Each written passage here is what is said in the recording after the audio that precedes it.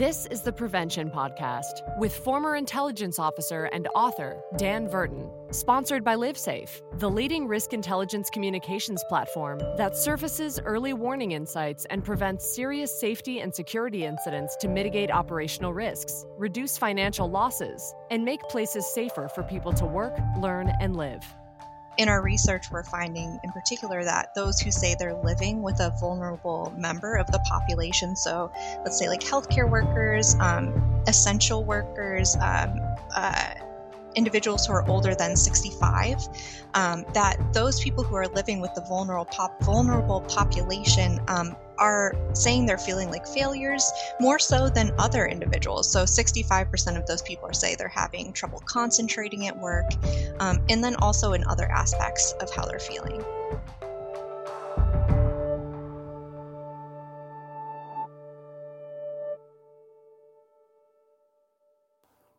As many companies prepare for a phased return to work, human resource managers are preparing to welcome back employees who are emotionally drained, having trouble concentrating, and dealing with the reality that they've lost interest in things they once enjoyed.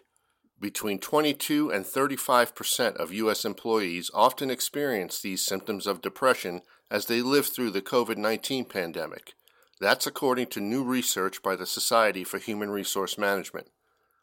On this episode of the Prevention Podcast, we go deeper into the SHRM survey with Kerry Nelson, a senior researcher at the Society for Human Resource Management, and explore what employers can do to help their employees through this difficult time. Kerry, welcome to the Prevention Podcast.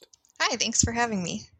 So this new research that SHRM put out is very timely, and it shows that COVID-19 is taking a toll on employees' mental well-being.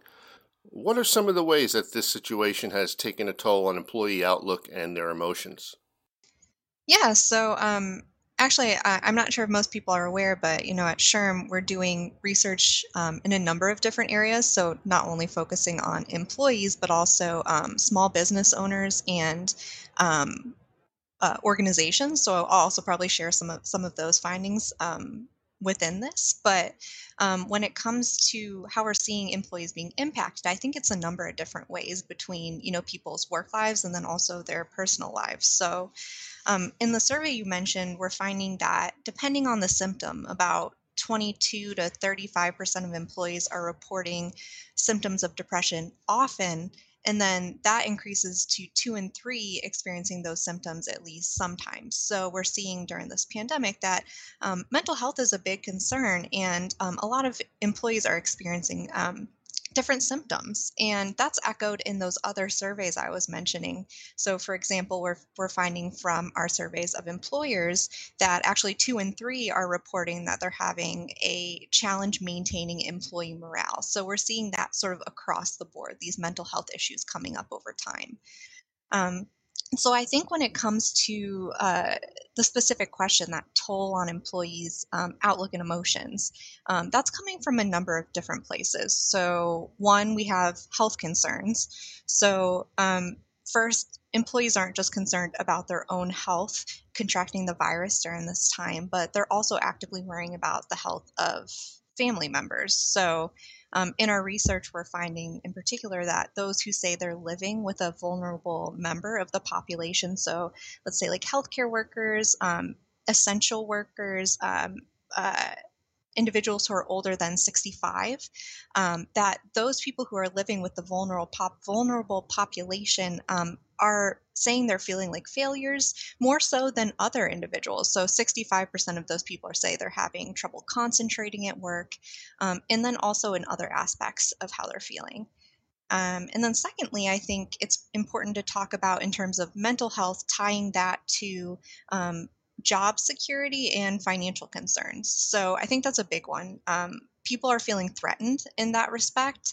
We're seeing those unemployment numbers continue to increase over time. And I think the most recent report that I've seen was showing something like 33 million Americans have filed unemployment since the pandemic began. And that is probably going to increase more. Hopefully we'll see that level off and go down. But right now, we're finding in our research that 24% of the employees we're surveying, so that's about 1 in 4, say their job security has been threatened either to a great extent or a very great extent. And then an additional 28% are feeling that their pay and benefits have been threatened to a great extent or very great extent. So we're also seeing some of that mental health toll there, and people feeling really uncertain about their jobs and their financial situations. And then I think the final thing that would probably be important to talk about here is just how COVID-19 has altered the way we're doing work. So in another survey we did, we're finding that about 64% of employees are currently working remotely, I think as of April. And so a lot of those employees are working remotely for the first time. So they weren't working remotely prior to the pandemic. And that can be really stressful on top of everything else going on. But I also think we don't often acknowledge that other group of people. So those people who can't do their jobs remotely and are on the front lines right now, like grocery store workers, healthcare workers, who are being exposed to the virus and the public each and every day potentially.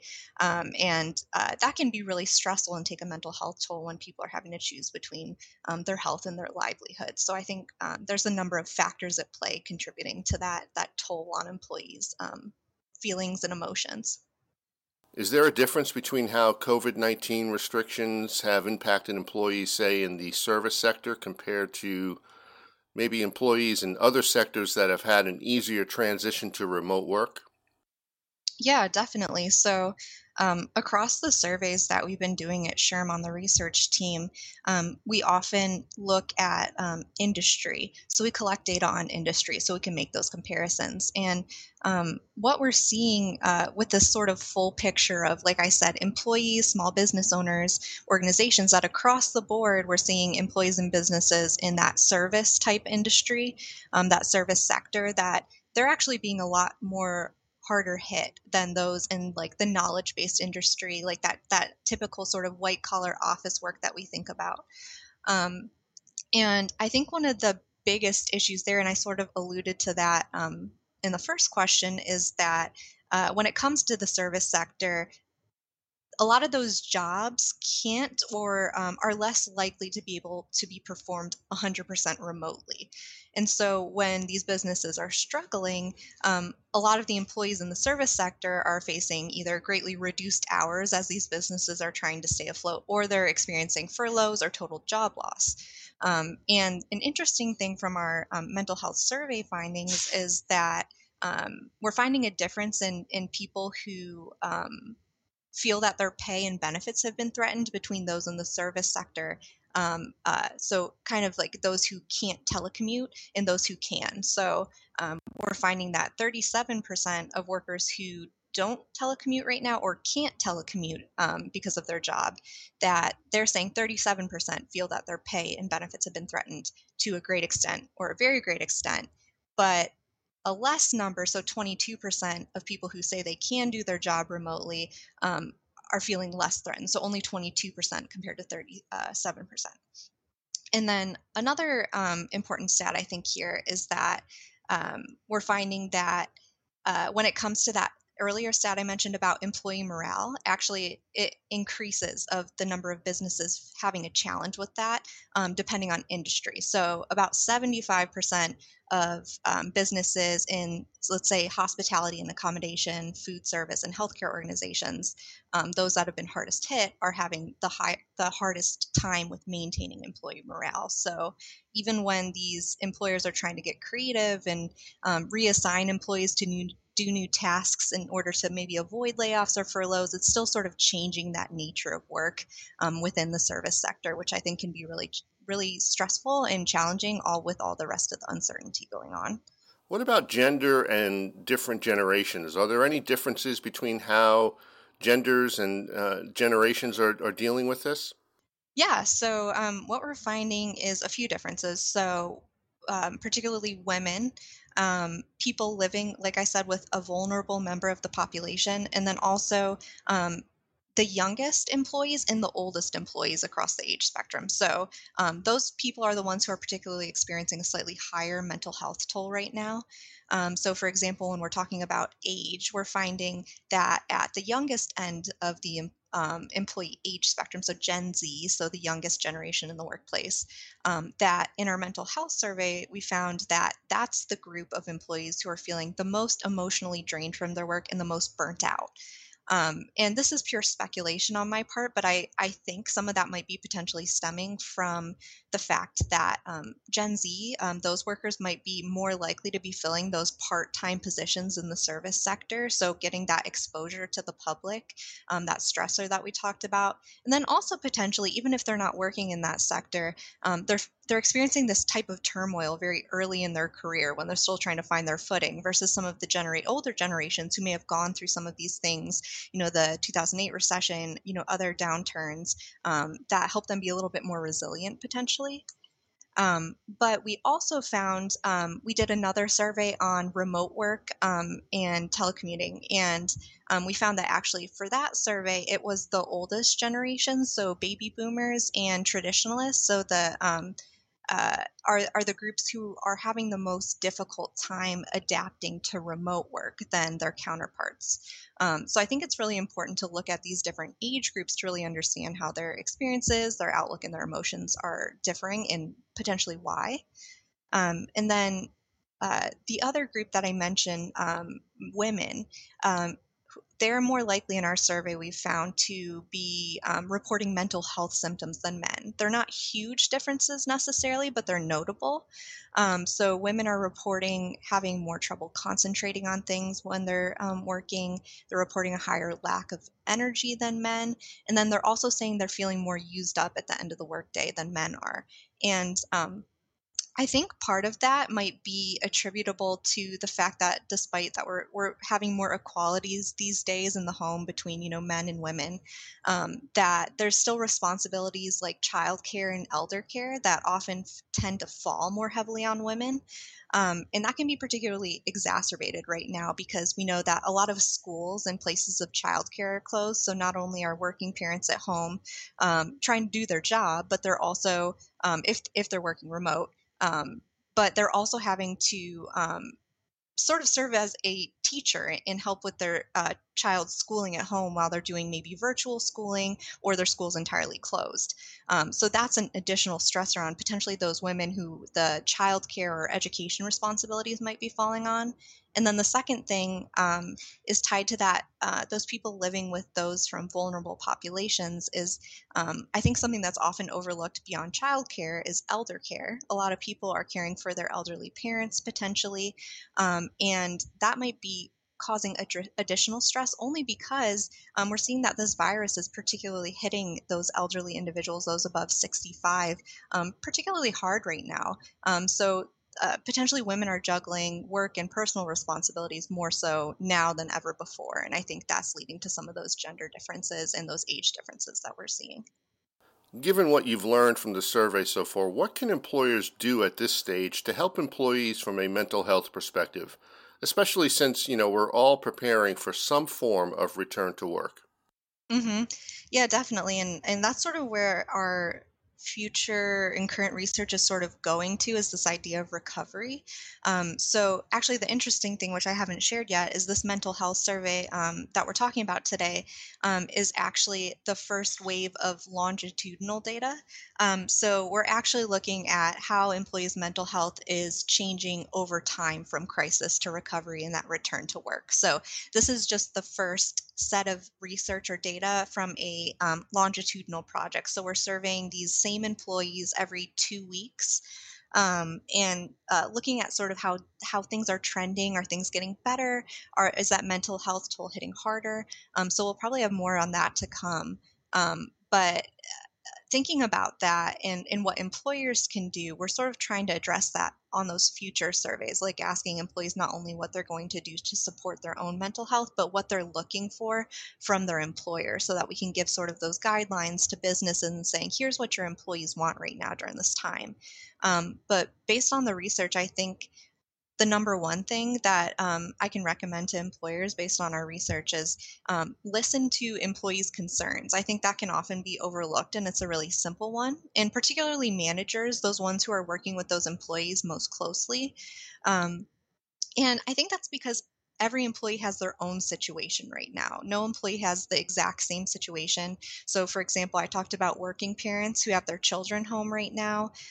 If they're asked to return to a physical workplace, if they're working remote, if their place of childcare or those schools aren't opened back up, what do we do to help those employees?